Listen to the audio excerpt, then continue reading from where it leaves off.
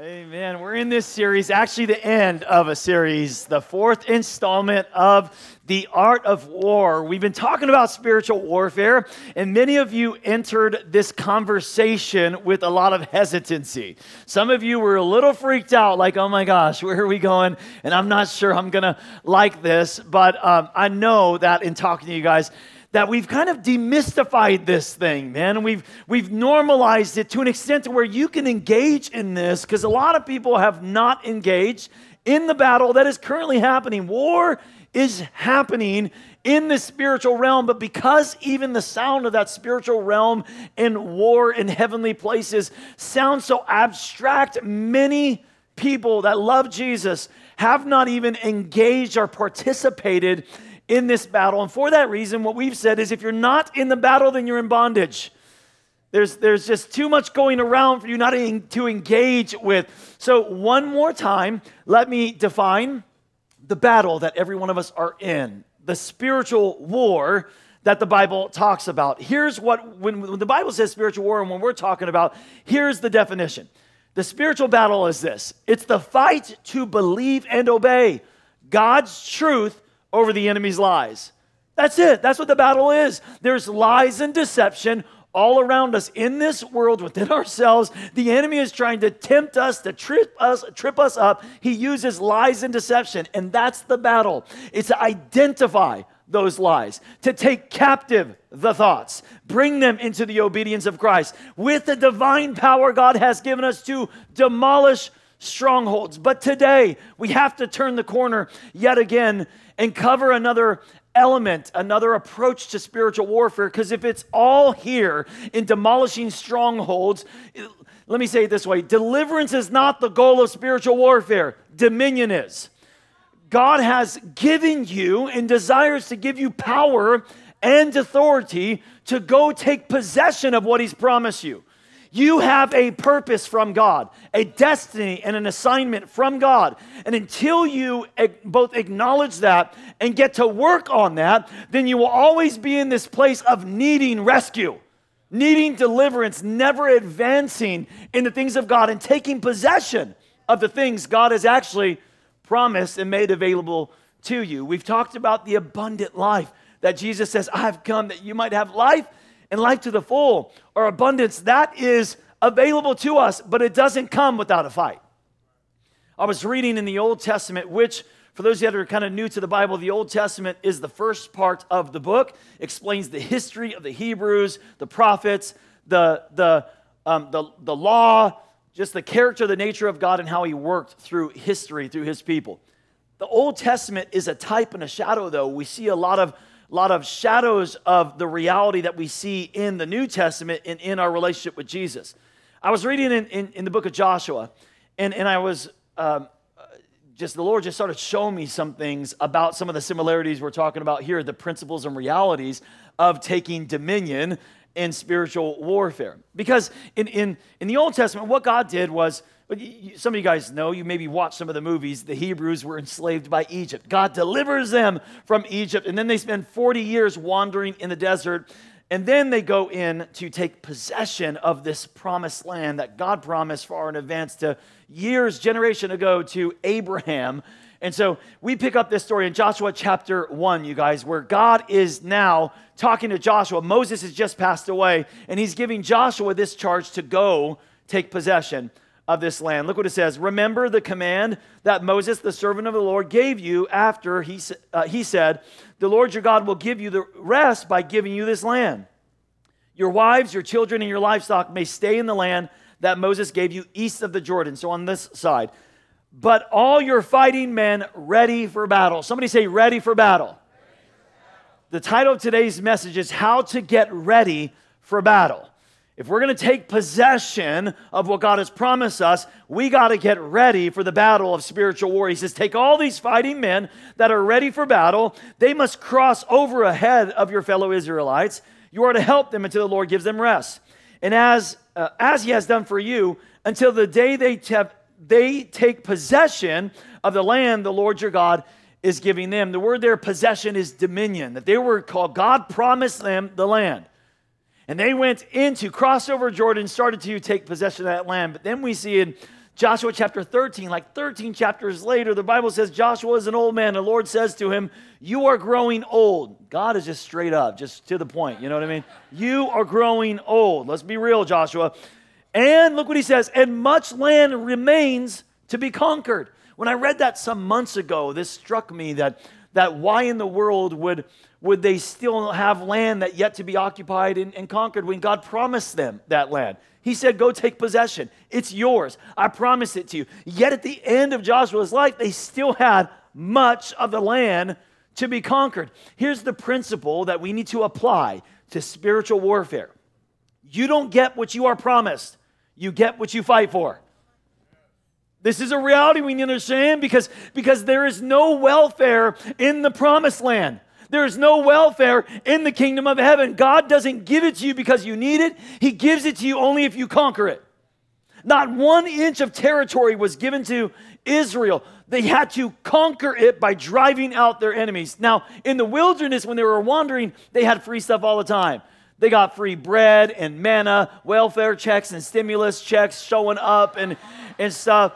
And what that does is it puts you in a posture of like, you get used to it, don't you? You get used to it. And so a lot of people, they think this way in their Christian life, that God is the one who does it and I just receive it. Man, I do nothing, God does everything for me. But just because God delivered you out of Egypt doesn't mean that's the way it's going to work in the promised land.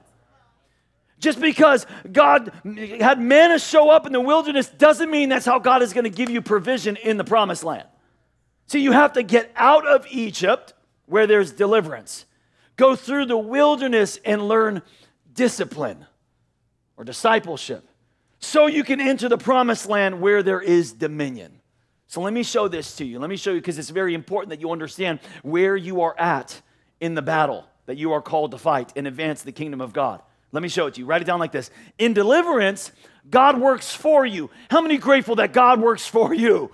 That there are some things that you and I can't do. God can do and He's the only one can do. So God works for you. He delivers you. They were in bondage, in slavery in Egypt, and God rescues them, delivers them. In fact, in Exodus 14, verse 14 is a verse that some of you misquote and misapply all the time. But here's what it says. The Lord will fight for you. You need only what? Be still. See, this is what God says when He's delivering you, when He's fighting for you. But some of you are being still when God has called you to move forward. Some of you are waiting on God when God is waiting on you. He's saying, I've already told you, go take possession of the promise. So in deliverance, God works for you. But write this down. In discipline, God works in you. First, He works for you, but now He needs to work it in you. Because thank God He took you out of where you used to be. Thank God you're not the same husband you used to be. Amen, men of God. Thank God you're not the same parent you used to be. You're not the same son or daughter you used to be. You're not the same servant you used to be, leader you used to be, employee you used to be. But just because He delivered you out of a situation doesn't mean that you don't still have some habits, patterns, and thought patterns that are still inside of you. So let me say it like this. It took 1 day to get the Hebrews out of Egypt, but it took 40 years to get Egypt out of the Hebrews. There was still some inner working. He may have delivered them from Egypt, but they took some of Egypt with them. It was some long... You were in that habit and that addiction and that relationship for so long. Now you're out of it. God delivered you, but you still got some stuff He needs to get out of you. There is discipline. There is development. There is discipleship that needs to happen inside of you. In deliverance, God works for you. In discipline, God works in you. But in dominion, God wants to work through you. You have to get out of Egypt where there's deliverance. Go through the wilderness where there is discipline so you can enter the promised land where now there is dominion. God gives them this large piece of land, but they only possessed what they were willing or able to fight for. And the moment, check this out, the moment they started making a covenant with the things that they were called to conquer, God's grace stopped flowing in their lives. Some of you in this room today have made a covenant with things that God has called you to conquer, and I'm telling you, God will not deliver you from that. You've made a covenant, maybe you've justified. Every man looks at porn. It's not that big a deal. I'm not hurting anybody.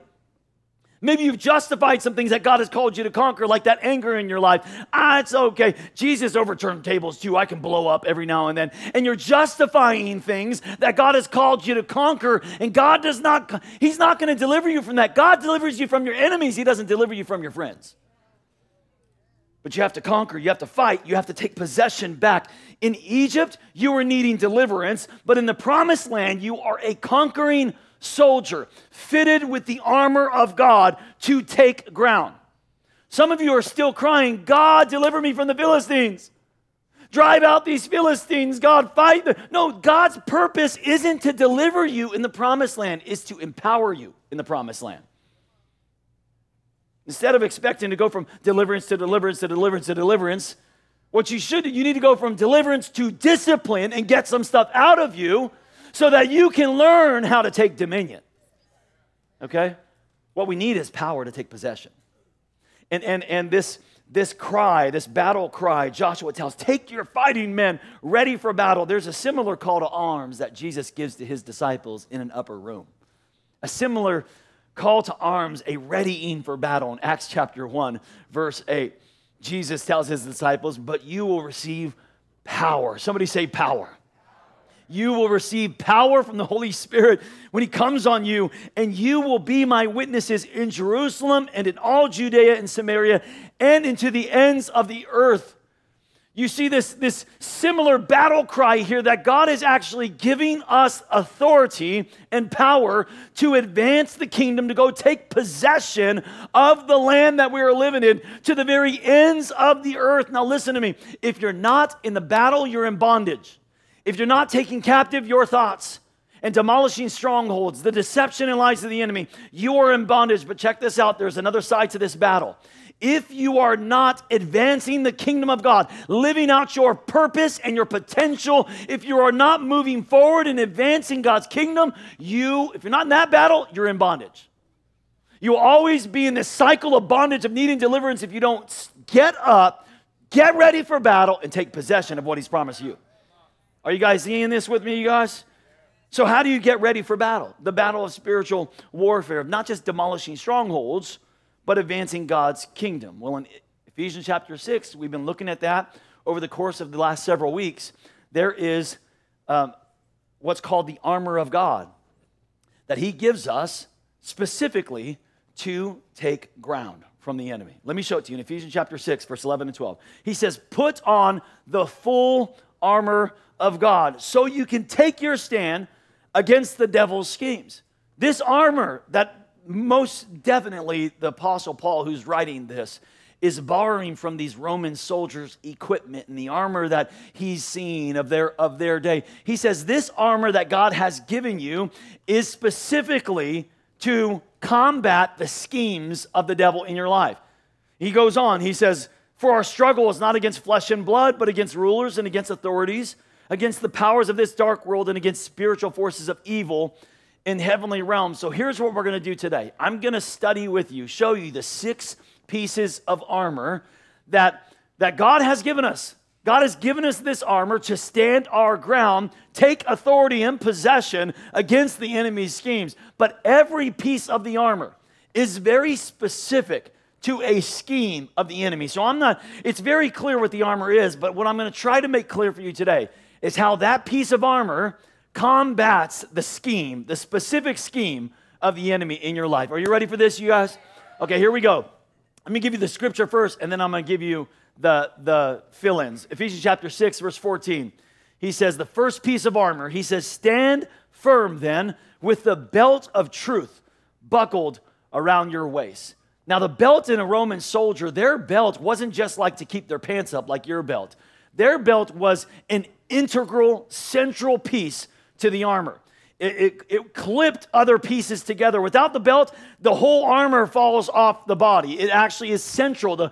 The weapon, the sword would hang from it. The breastplate would clip onto it. It's a central piece. So write it down like this. Number 1 is we got to put on the belt of truth because Satan is the ultimate truth twister. He's so good at twisting reality, twisting truth. There is a lot of false intelligence that you need to be able to sift through in the world today. We tend to believe a lot of lies. If we aren't careful to put on the belt of truth, those lies will rule our life. We think things like, man, I just need to take care of myself. Forget everybody. I don't need them anyway. That is a lie of the enemy. It's a twisted truth. Sure, you need to take care of yourself, but that's a twisted truth that becomes a lie of the enemy that will bring a stronghold into your life. Some people think, well, the Bible is written centuries ago. It's not relevant to some areas of my life. It doesn't apply. That's a lie of the enemy, a twisted truth. The truth is, or some people think, truth is relative. What's true for me is not true for you. And that is a lie. Or how about this one I hear? But we love each other, Pastor. We're eventually going to get married anyway. A twisted truth. Sure, I know you love each other, but the enemy is twisting the truth to bring you're living by a lie. You need the belt of truth on. John chapter 8:32 says, then you will know the truth, Jesus says, and the truth will set. So look, it's not the truth that will set you free. It's the truth that you know that will set you free. So what do you got to do? I got to study the truth. I gotta speak the truth. I got to submit to God's truth. I got to put that on. Judges chapter 21, verse 25 tells of a time that when Israel had no king, it says, everyone did what was right in their, look what it says, in their own eyes. So truth wasn't something from God that I put on and submit to. Truth was something that I perceived by my own assessment. Satan's first attack was deception in the Garden of Eden. And humanity's first response after taking the bait was hiding, denial, blame shifting. It's still the same today. It's still the same. When we see the truth about ourselves, it's painful, isn't it? When someone points out something that's not true in us, it's false in us, it hurts a little bit. See, the belt of truth isn't just about knowing the truth or believing the truth. Please hear this. It's about being truthful with yourself. So how do you know that you don't have the belt of truth on? Let me ask you a question. Do you get defensive when God or maybe a trusted person in your life points out the truth to you? Because when you have the belt of truth on, you rejoice in the truth. You don't get defensive with it. Amen, Pastor. That was good. Okay, so put on the belt of truth, because Satan is that ultimate truth twister. The second piece of armor, verse 14 continues, he says, and put on the breastplate of righteousness. Put that in place. That breastplate would cover the vital organs, namely and most importantly, the heart. Number 2, put on the breastplate of righteousness, because Satan is after your potential. He wants to lie, to deceive. Satan's attack, though, isn't just deception, it's accusation. He wants to weigh your heart down, to infect your heart. He wants to accuse you, bringing guilt and condemnation to your heart. You see, the Holy Spirit will convict you. He'll bring conviction that will draw you to the Father. But what Satan does is he counterfeits conviction. And he brings not conviction, he brings accusations. He'll tell you things like, you call yourself a Christian? Oh, you're supposed to be a man of God? Oh, you thought you can change? You'll never be like them. That's not the voice of the Holy Spirit. That is demonic. And its design is to drive you into false comforts to soothe your guilt. Instead of going to the Father, you draw to these other things. Like some of you go on a shopping spree and go buy a whole bunch of new shoes or something. Because it's too painful, right, to face the truth. You're feeling condemned, and you get a little adrenaline rush from buying a whole bunch of new outfits, and that satisfies you for a while. Or you'll stuff yourself with food in order to, drown your pain with pleasure. And then you kick yourself because you feel so stuffed, and you're just like upset for overeating.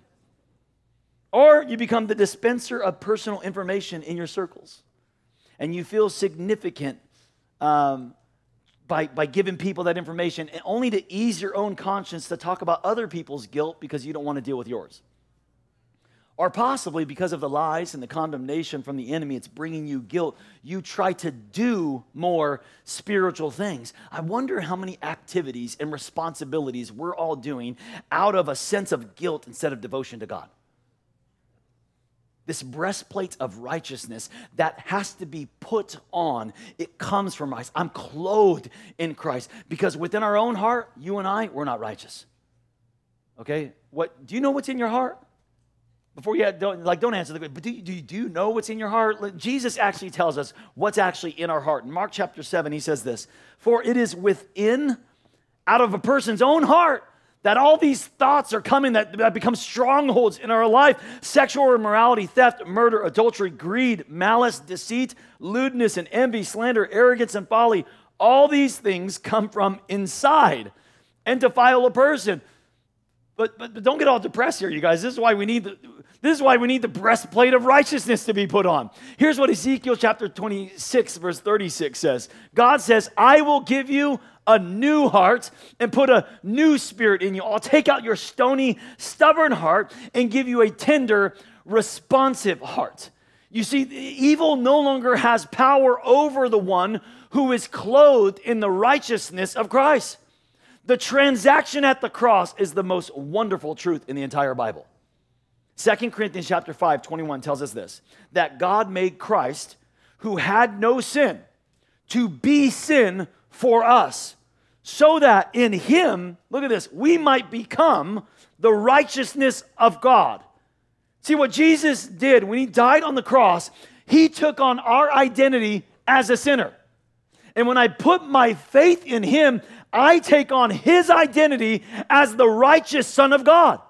By this transactional death, look, Jesus does two things. The first thing he does is he takes our sins upon himself.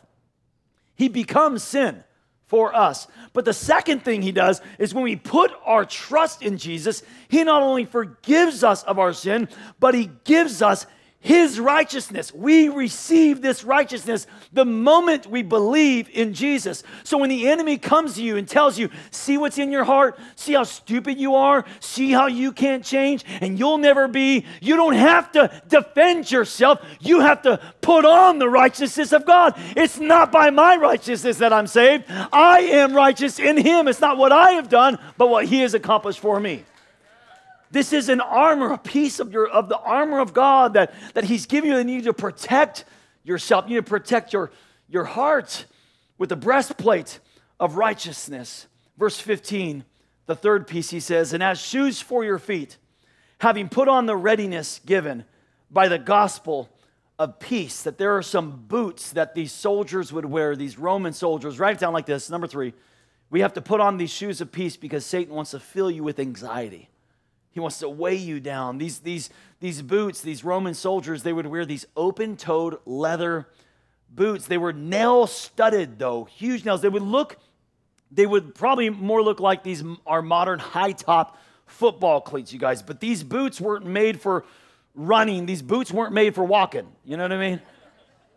They were specifically designed for one primary purpose. These boots were made to give firm footing for hand-to-hand combat against the enemy. That's why they were designed. In hand-to-hand combat, the first person to accidentally lose their footing is the guy, he lost, okay? The first person who loses their footing loses the battle. In battling anxiety, it's like fighting an enemy in close hand-to-hand combat in your mind. When you're unprepared, Satan sees that vulnerability. He sees that fear, the hesitation, the uncertainty, and he uses those for his advantage. A lot of us know what it feels like to lose our footing, and peace just kind of leaves out from under us, and we get overcome by anxiety. Maybe it's a chronic nagging voice telling yourself you're not good enough, or you'll never will be. Or maybe it's the aftermath of fear and trauma, or the violence of loss. Or maybe you struggle with the fear of rejection, and it makes you blurt out hurtful words before they can ever hurt you. Or maybe you exhaust yourself trying to control every aspect of your life and your family's life, only to ease the constant worry and anxiety that hovers around the edges of your mind. But what would happen instead of fear and vulnerability, the enemy saw preparation and strength in you? What would happen if he saw certainty, faith, and trust? What would happen if he saw you standing firm in the peace of God? Philippians chapter 4 says it like this: do not be anxious about anything, but in every situation, by prayer and petition, with thanksgiving, present your requests to God, and the peace of God, like a soldier's boots, nail-studded, firmly placed in the ground, that transcends all understanding, will guard your hearts and minds in Christ Jesus. That this is a piece of the armor that we have to put on. The peace of God will give us a firm footing for hand-to-hand combat when battling the enemy that wants to fill us with anxiety. Jesus said it like this in John 14. Peace I leave with you. My peace I give to you. I don't give to you like the world gives. Do not let your hearts be troubled, and do not be afraid. Jesus was giving his disciples this encouraging word towards the end of his life, where he already told them he was going to leave them, that he was going to die and be crucified. And he's giving them these final words of encouragement that despite the circumstances, there's something available to you. He goes on to say a few chapters later, he says, I've told you these things so that in me you may have peace. In this world you will have trouble, but take heart, I have overcome the world. He's saying, look, even when the trauma, even through the crisis, even through when everything is swirling around, you can have an inward peace that brings confidence and stability. The peace of Jesus that he gives us. He doesn't say, I'm going to remove the pain. I'm going to remove the trouble. I'm going to remove all your stress. The trouble is inevitable. It's not going to be removed until Jesus comes back again for his church. It ain't going to be removed, but this peace that he offers is a calm. It's an unafraid. It's an unruffled confidence that because we placed our hope and trust in him, no matter what, I know my soul is well. It's a peace that gives me firm footing to put on the shoes of peace that stabilize you in the hand-to-hand combat against the lies of the enemy. Verse 16 says, in addition to all this, take up the shield of faith. And he actually gives us the why on this one, with which you can extinguish all the flaming arrows of the evil one. Meaning this, that there are targeted attacks, schemes of the enemy that are specifically coming at you, intended for you, designed to destroy you, to kill, to steal, kill, and destroy. The enemy is doing, his flaming arrows are coming at you. And the only thing that can extinguish that attack is the shield of faith. So write it down. Number 4, we have to take up the shield of faith because Satan wants to fill you with doubt and temptation. But faith is more than just belief. We're told in James chapter 2 that even the demons believe and they tremble. So faith is more than just belief. Faith is an active practice built on belief. Faith isn't ambiguous. It's not unsure. It's a concrete conviction. Faith is a present day confidence in a future reality. That although I don't see it right now, I know it is coming. Faith is solid, unshakable confidence built on the assurance of who God is and what God says. So when I take up my shield of faith, this is what I'm doing, not in your notes. When you take up your shield of faith, you're trusting in God's character. I know who my God is. I know my God is good. My God is faithful. I'm taking up my shield. I know he's good. When you pick up the shield of faith, you're trusting in God's promises. I know God. I know what God has said. I know what he's promised my life. It may not look like it right now, but I know it. I'm taking up my shield of faith.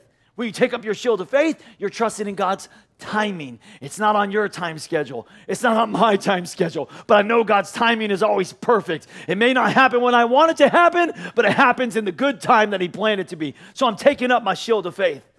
I think for so many people, though, so many followers of Jesus, we think of the shield of faith as something that is supposed to be that you take up alone.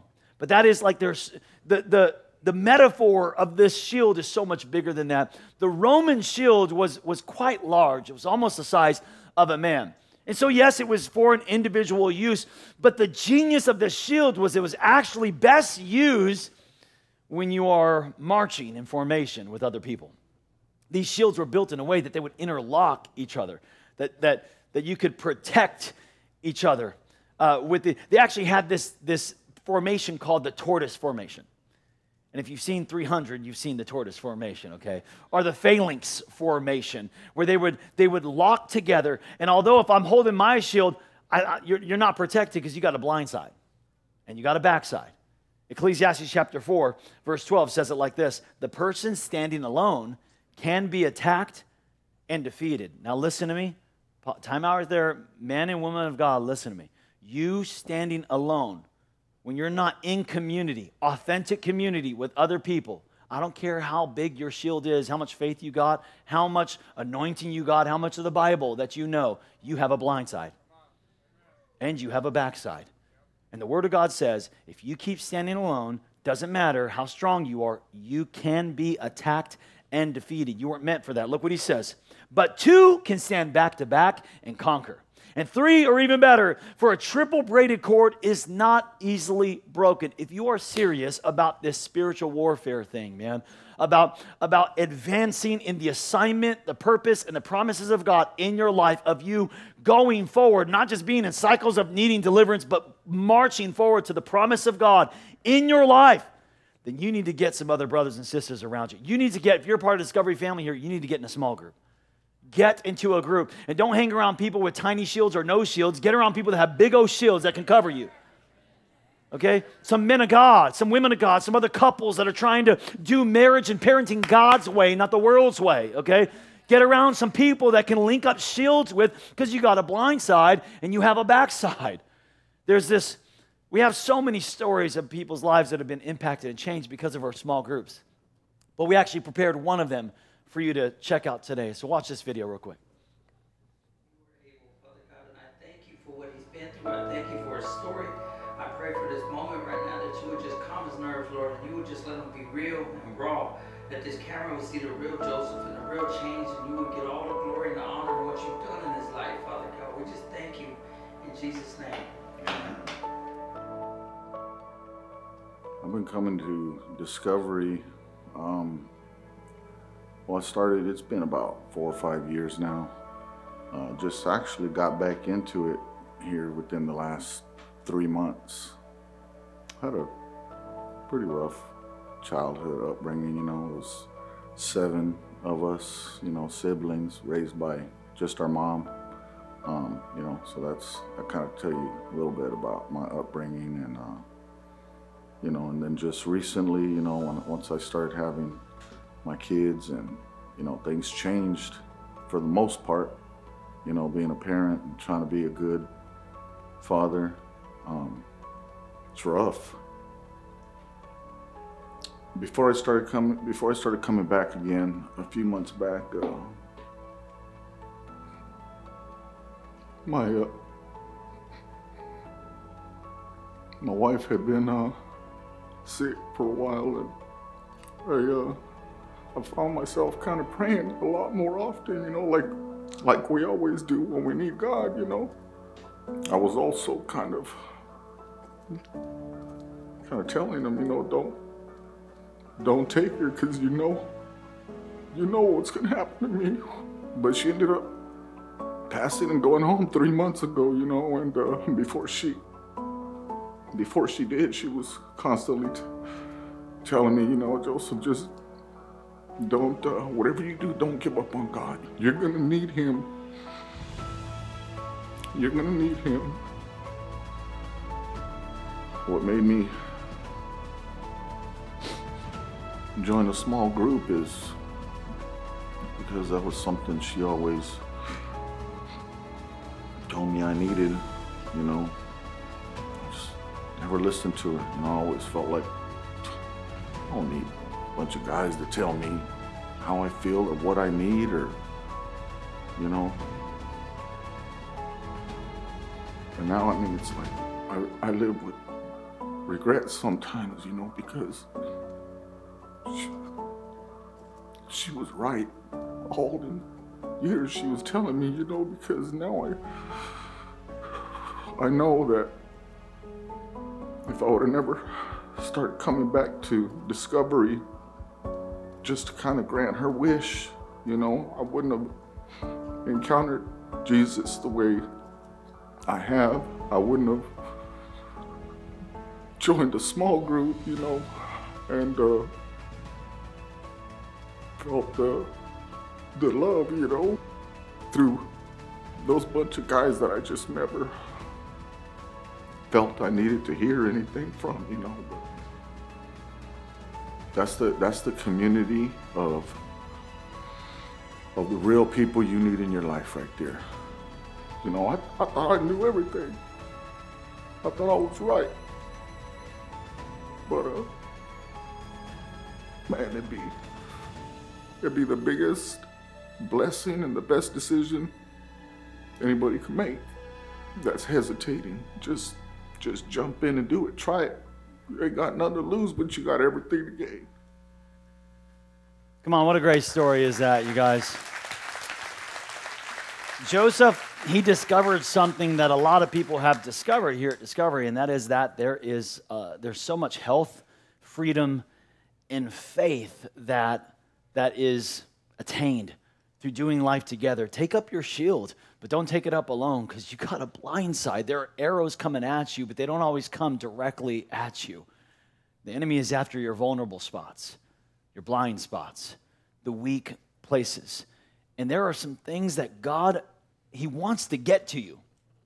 He's not going to give it to you from him directly to you. He's waiting for you to get that promotion, that revelation, that insight, that breakthrough. He actually is going to give it to the brother in your group. It's going to come through that sister that you develop a relationship with. It's going to come through the other shields that you link your faith with. Take up the shield of faith. You'll extinguish those arrows, but don't take it up alone, man. Get in formation and march forward. Take possession of what God has promised you. Amen? Next verse. Two more items. Verse 17, he says, take the helmet of salvation. This helmet of the Roman soldier will protect the brain, the eyes, the ears, of which you need every one of those to fight the battle. Verse number 5, take on the helmet of salvation, because Satan wants to confuse your mind. I love this picture of the salvation covering your mind, your eyes, your ears. The picture is this, that everything you experience in your life, every challenge, every crisis, every success, and every failure is filtered through your identity in Christ. I don't see this world and interpret this world and experience this world like everybody else does. I am not of this world. I have the helmet of salvation on. I interpret every experience, everything I see, everything I hear, everything I think is interpreted through my lens of salvation in Christ, that I'm seated in heavenly places. In fact, Colossians chapter 3 says it like this: set your minds on things above, not on earthly things. How do we do that? You put on every day, you put on the armor of God. Don't forget the helmet of salvation, that as you are talking with your spouse or your kids, or you're at work or wherever you're at, your every experience that you have is interpreted through your identity in Jesus Christ. Then verse 17 says, and take the sword of the Spirit, which is the Word of God. Oh, we've talked about the Word of God so much in this series, and every day in breaking different strongholds. We had 18 strongholds that we discussed and diagnosed, and every single one of them is like, here's how you break it. It's the Word of God is one of them. I'm telling you that right now. The Word of God is the truth to combat the lies of the enemy. But let me show you something else about this sword. Write it down like this. Number 6 is that we need to take this sword of the Spirit, the sword of the Word, because Satan is a liar. This is the truth that combats the lie and the deception. If you don't know the truth, then you won't know the lie when it comes at you. This is his tactic. From the very beginning, Genesis chapter 3, verse 1, he's been twisting and deceiving. He told Eve, did God really say? Is that what God meant when he said that? Is that really? He is a liar and the father of lies. So we need the sword of the Word of God to combat the lies of the enemy. But when you see this word of God in your Bible, specifically here in Ephesians chapter 6, in the New Testament, which was written in Greek, there's actually a few different words for the word of God that's used. And I want to show you the 3 different words. There's actually 3 different words that are used of the Word of God. The first one is graphe. Graphe. That means the writings of God. It's actually the writings, the doctrine of God written down, the graphe. That's not the word he uses, though, the writings of God. The next word some of you are familiar with is logos, the logos of God. That is the message and the meaning of the written Word of God, meaning this, that it's not just words on a page. There is breath and power. There is logos on it. It's not just a book. There is logos. It's the living Word of God. Okay, but that's not the word that he used. That's not the sword of the word he's talking about. The third word for the Word of God is the rhema, Word of God. The rhema is a specific declaration that comes from the Word of God. That it's not just word and logos, there's power in it, but where God uses that word to speak specifically, declaring in your marriage, in your kids, in your finances, where it is a specific sword in your heart, the specific declaration. This is the sword that God says you need to have on your lips, in your hands. You need to have a specific declaration for the enemy's lies. Not just the word, but a specific declaration. In the end times, when the enemy is finally defeated, he's actually defeated by this sword. Revelation chapter 12 tells us the end result of this battle, of the enemy that we have. It says, "Then I heard a loud voice in heaven say, 'Now have come the salvation and the power and the kingdom of our God and the authority of his Messiah.